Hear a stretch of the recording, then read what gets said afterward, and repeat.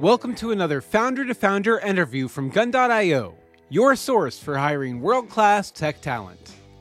Today, Gun.io's CEO and co-founder Teja Yanamandra sits down with Sabber Ahamed, founder and tech lead of xoolooloo, a service that helps connect you to other people with similar interests in your local area. Okay, here's Teja.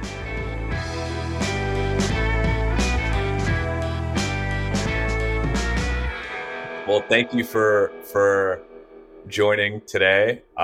Excited to talk and learn about your role as a data scientist at Bridgestone, learn about how you fell in love with data science and all that stuff. But maybe a good place to start is just tell us about yourself. Before even I tell about my profession at Bridgestone, I would love to tell my story, how I came here and how I kind of transition my from career from different subject to the different kind of area. So I originally come from Bangladesh and as I said you before, I've been living in Tennessee forever, since I come to the USA. So you could say me, I'm not a US citizen, I'm a Tennessee citizen. Yeah. So I came to USA back in 2013. So I went to school at the University of Memphis and I completed my PhD in computational geophysics. Wow. So my goal was to become a professor or teacher because I love teaching and still I love teaching, but I ended up in totally different industry setting, but it's a different story. But so during my PhD, my goal was to kind of understand how earthquake happens. What is the physics or mathematics behind this kind of rupture process or failure process when the earthquake happens? So whenever I wanted to study that sort of kind of things, I got introduced machine learning, computational geophysics, and parallel programming. And this is how I can apply all of those tools to understand the earthquake. So this is how I got familiar about the machine learning and artificial intelligence. So after my PhD, I got an offer from the University of Southern California for the postdoctoral kind of things. Then I refused this offer. So because I thought why don't I go to industry first and see the real life implication? Because if I go to industry, then I'll be able to see whatever I'm going to make model or whatever I'm going to make something, I would see the immediate impact to the customer's experience or customer's kind of life, right? And I thought okay, let's give it a try for a little bit. And if I still do not like it, then still I have the chance to go back to the postdoc or academia, something like this. But it turned out that, okay, I like more corporate world and seeing the immediate impact. And then I stayed there in Assyrian and I worked there for 3.5 years as a data scientist. So my job was to kind of develop a machine learning solution to detect real-time fraud, because Assyrian was a insurance company and they get ton of claims every day. Yeah. One of the challenges was kind of they wanted to automate the entire fraud detection system from rule-based to the machine learning-based solution. So as a machine learning scientist, my goal was to kind of develop machine learning model that can detect fraud on the fly. That means that's the kind of real life challenge, right? And so that's kind of this is how I kind of transition from computational geophysics to the machine learning world. Then I never kind of look back to this academia and never went back to the earthquake community. That's cool. So prior to starting the PhD program, did you have any familiarity with some of these tools, or was it the first time? So never ever, but I was familiar with some sort of programming, because even from my childhood, for some reason I kind of liked programming a lot. When I was a kid, I used to learn Visual Basic. Visual Basic used to be hot language back then in 2005 or 2003, right? Right. And then I went ahead and kind of learned by myself, and I built smaller software. So this is what I learned, but I didn't have any idea about machine learning or software engineering. How long did it take you to feel comfortable wrapping your mind around machine learning tools, just in the context of your PhD program? couple years? I think it was one of my professor who reached out to me and told me, "Hey, Sabir, would you be interested working with me in a project that requires some sort of machine learning knowledge?" At the time, I had very zero knowledge. Like I didn't have anything other than geophysics. Then I tried to learn like I think it was pretty easy for me to pick up all the kind of mathematics and physics because in geophysics, I got introduced to all the kind of mathematics, equations, and everything. But whenever I got introduced to machine learning, I thought it's going to be hard, but didn't take me that much time because I had some prior knowledge. Yeah, on the math principles. On the math principle and like SVD or principal component analysis, I already used those techniques in geophysics, Right. but in different context. So it didn't take that much time to pick up all of these kind of things. Do you find like the context of solving business problems, let's say in fraud detection, like is it as intellectually engaging for you as, let's say, studying or applying it in the geophysics context, like studying earthquakes? Absolutely. I think so. There's a huge difference between in corporate problem solving versus in the academic problem solving. Yep. So in corporate means industrial problem solving is kind of more of like real life impacts. You have to think a lot of things. But in academia, you don't have to, not necessarily, but you have the option to think about. For example, whenever you detect fraud, you have to think about customer experience. You have to think about companies saving money or companies' revenue. So for every false positive we make, that means we are giving hard time a good customer, right? So we falsely identify that okay, a real customer is a fraudulent customer, which is kind of bad. But in academia, I didn't have to think about this, not necessarily. Yeah. So that's the kind of difference. So with this difference, it took me a long time to realize that academic problem versus industrial problem is kind of different. So even though theory behind this, everything is almost the same. So I would apply the exact same algorithm, exact same theory in different places, but context is different. Do you find that in like a corporate problem solving context, like there's the same level of statistical discipline, or is it different? Like in terms of, let's say, having the right sample size, in terms of like having those principles at play, or are you guys optimizing for maybe something different? Like, hey, let's get to some directional truth faster and let's make a decision quickly. Yeah, absolutely. Like the corporate or industrial problem solving is totally different because, as I told you before, you have to think a lot of things.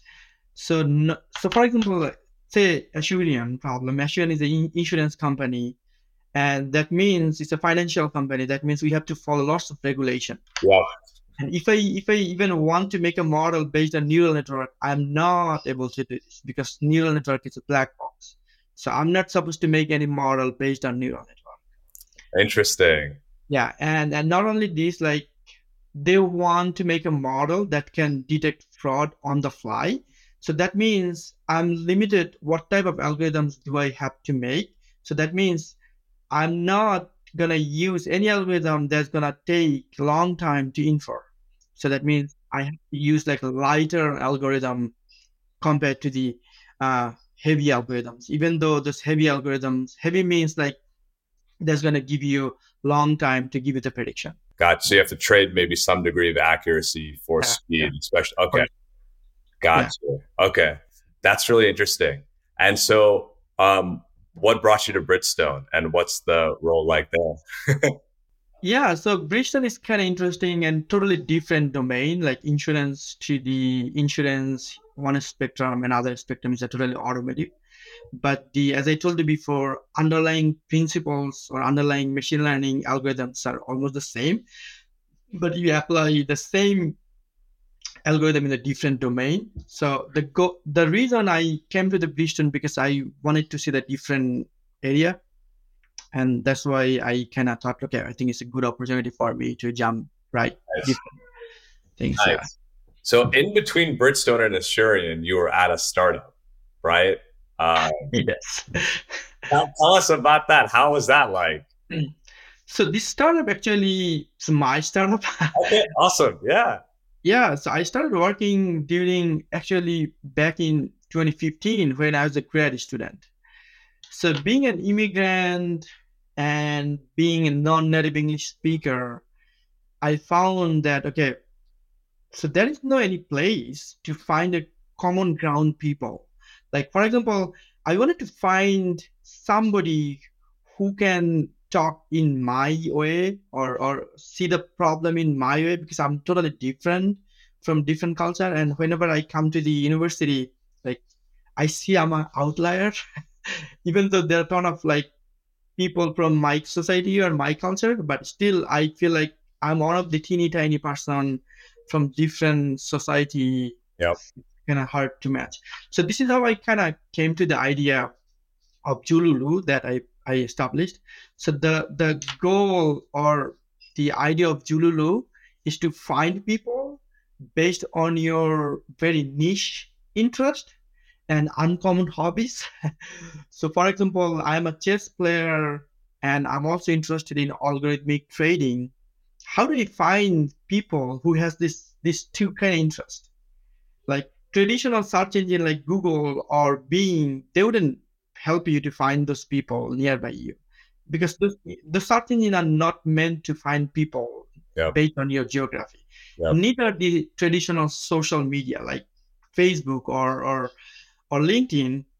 I do not put like I'm a mushroom grower or I'm a Ethiopian food lover. I do not put this interest in my LinkedIn profile or Facebook profile, Yep. right? Yep. Yep. And Because even the like dating apps or whatever, dating, yeah, they're not set up to have these dimensions exposed and exactly. construct the search off of these. Yeah. Yeah, totally. But the interesting thing is like if you see a data scientist, for example, in a conference, and at the same time you see this, okay, this data scientist happened to be an algorithmic trader, and this data scientist happened to be a chess player, and you get more excited.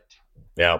So that means you get more excited on your hobbies rather than your primary skill set, right? Yes.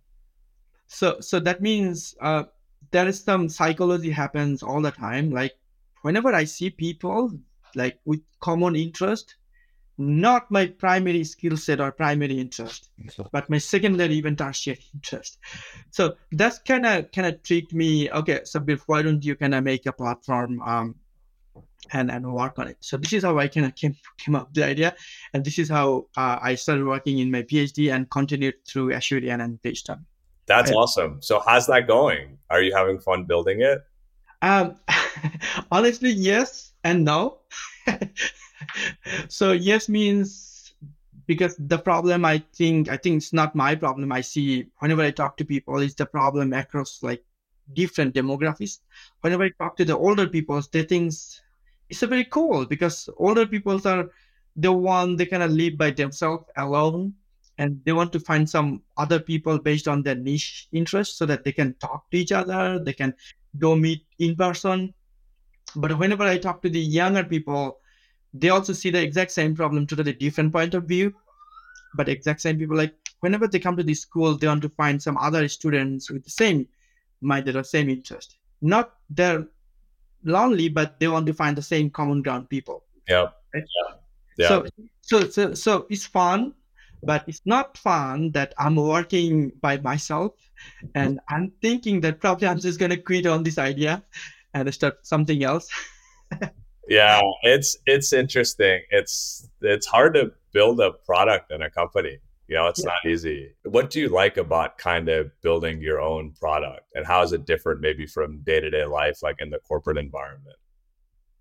That's a pretty good question and interesting because whenever you make your own product, you have the 360 degree freedom to make your own decision, like how you want to pivot or how you want to go further along this road.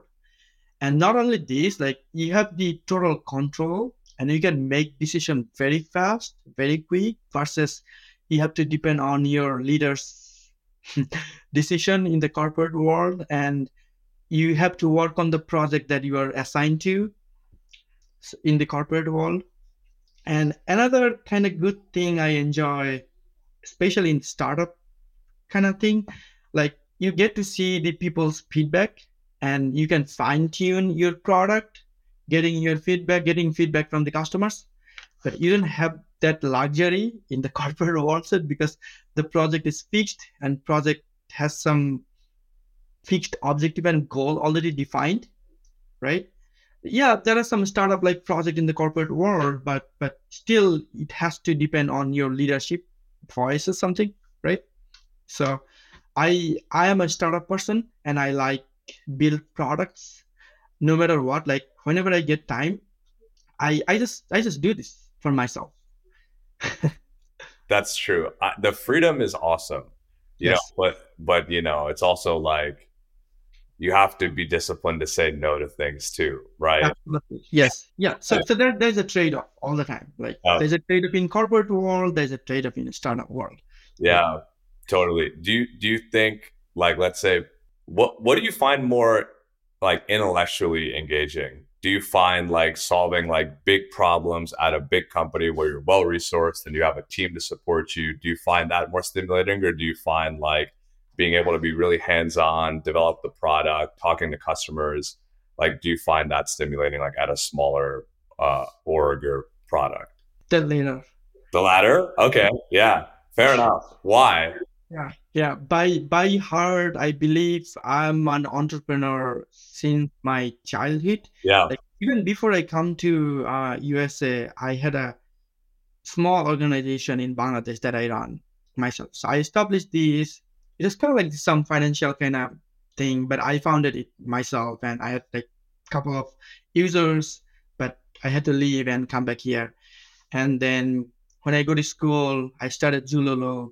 Now, even I joined to Bristol, I always ask my boss or leader that, hey, if you have a new project, it's very new, and you want to give it a try, see if this is going to be successful or not, then just assign to me, not the project you already have. yeah, no, totally. I mean, I feel like if you were to take like the average person, people who immigrate to a new country are definitely like in the top quartile of like risk appetite, right? Just generally speaking. So I feel like, so it's funny. I talked to my parents and they're like, oh, it seems like really risky to like start a business. And I'm like, well, you guys moved to a new country without really speaking the language. Like that's a substantial amount of risk, maybe even more risk than I would take. Exactly, right. And so, yeah, it makes sense to me that you feel like the entrepreneurial path is like exciting and that matches like your risk appetite for sure.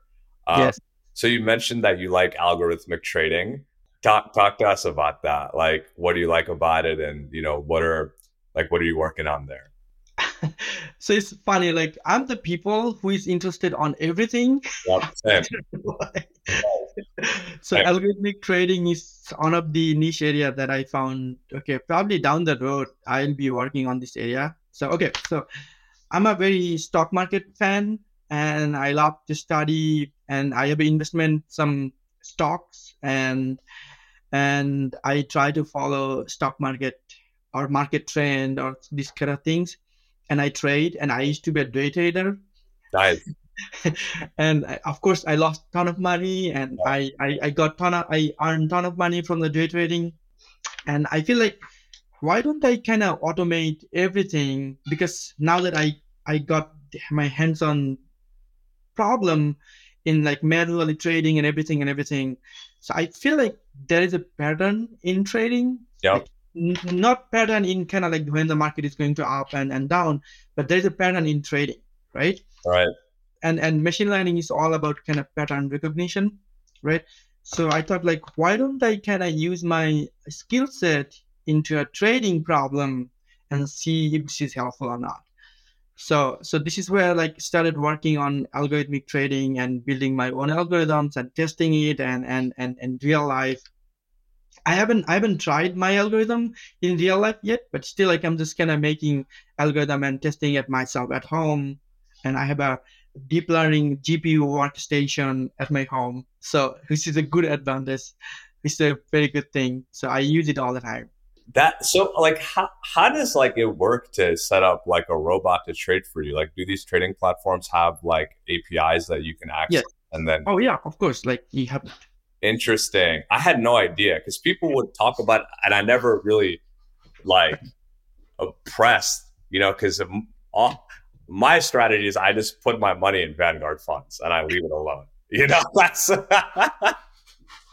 So algorithmic trading is kind of like the more of like dynamic, like whenever market change, yeah, your algorithm act on it.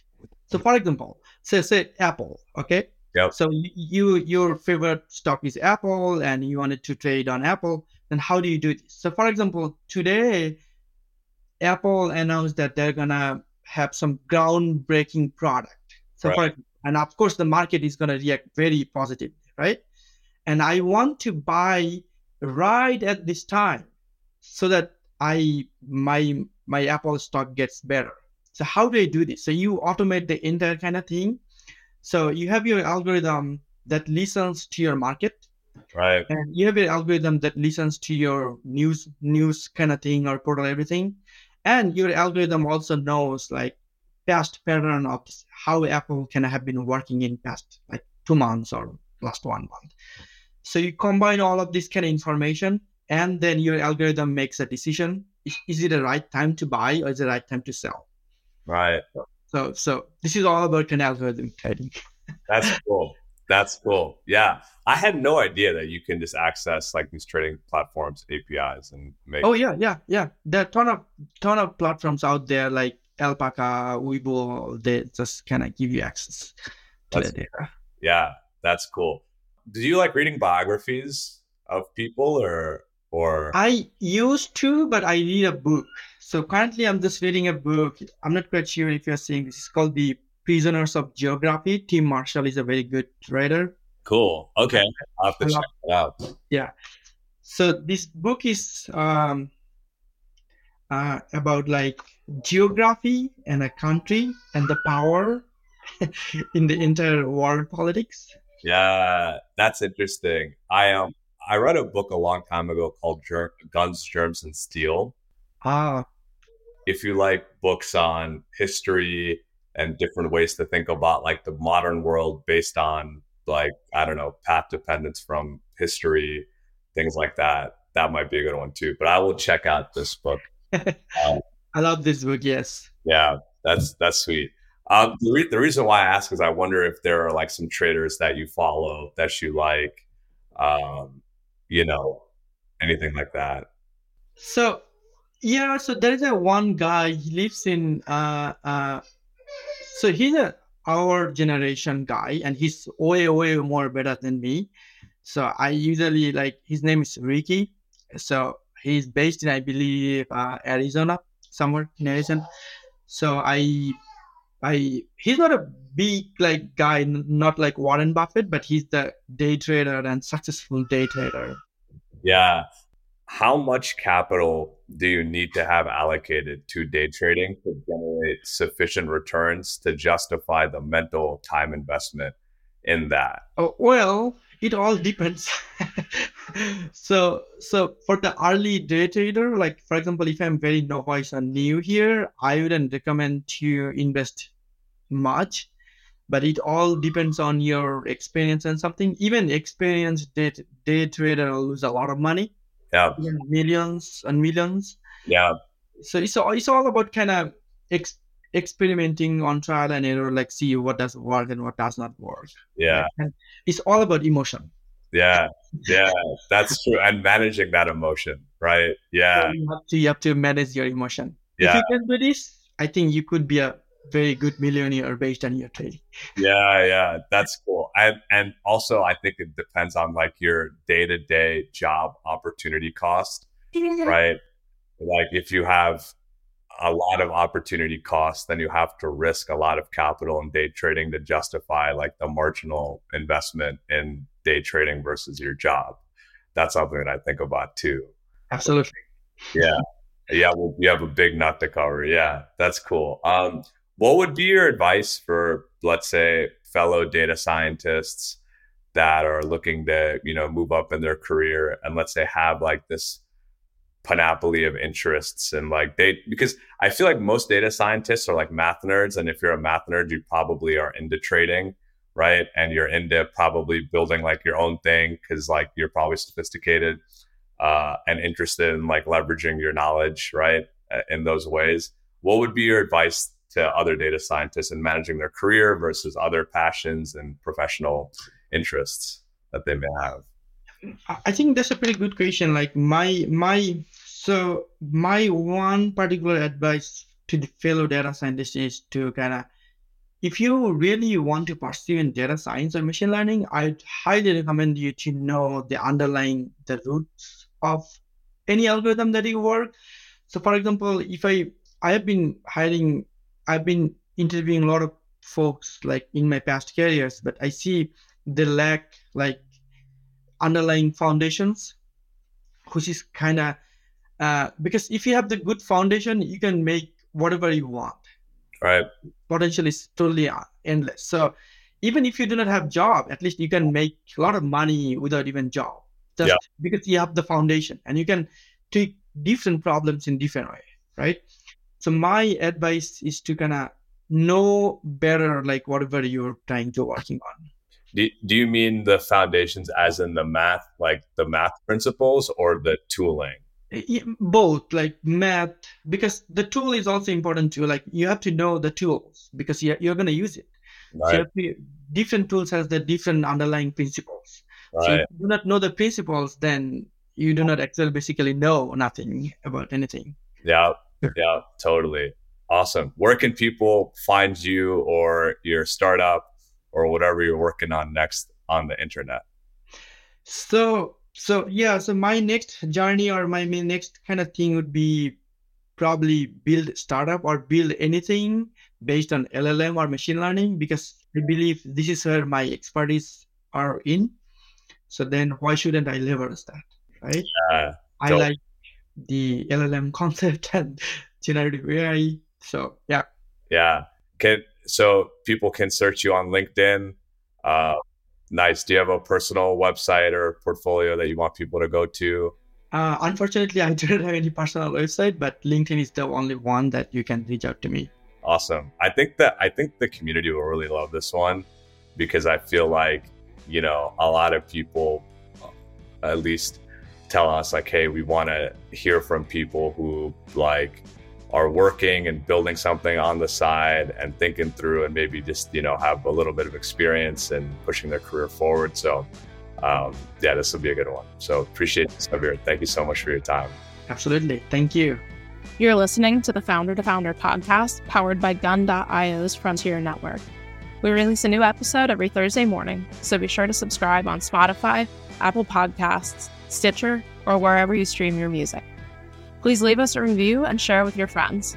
You can follow us online at The Frontier Pod, or drop us a line at team@gun.io to get in touch about hiring world-class tech talent.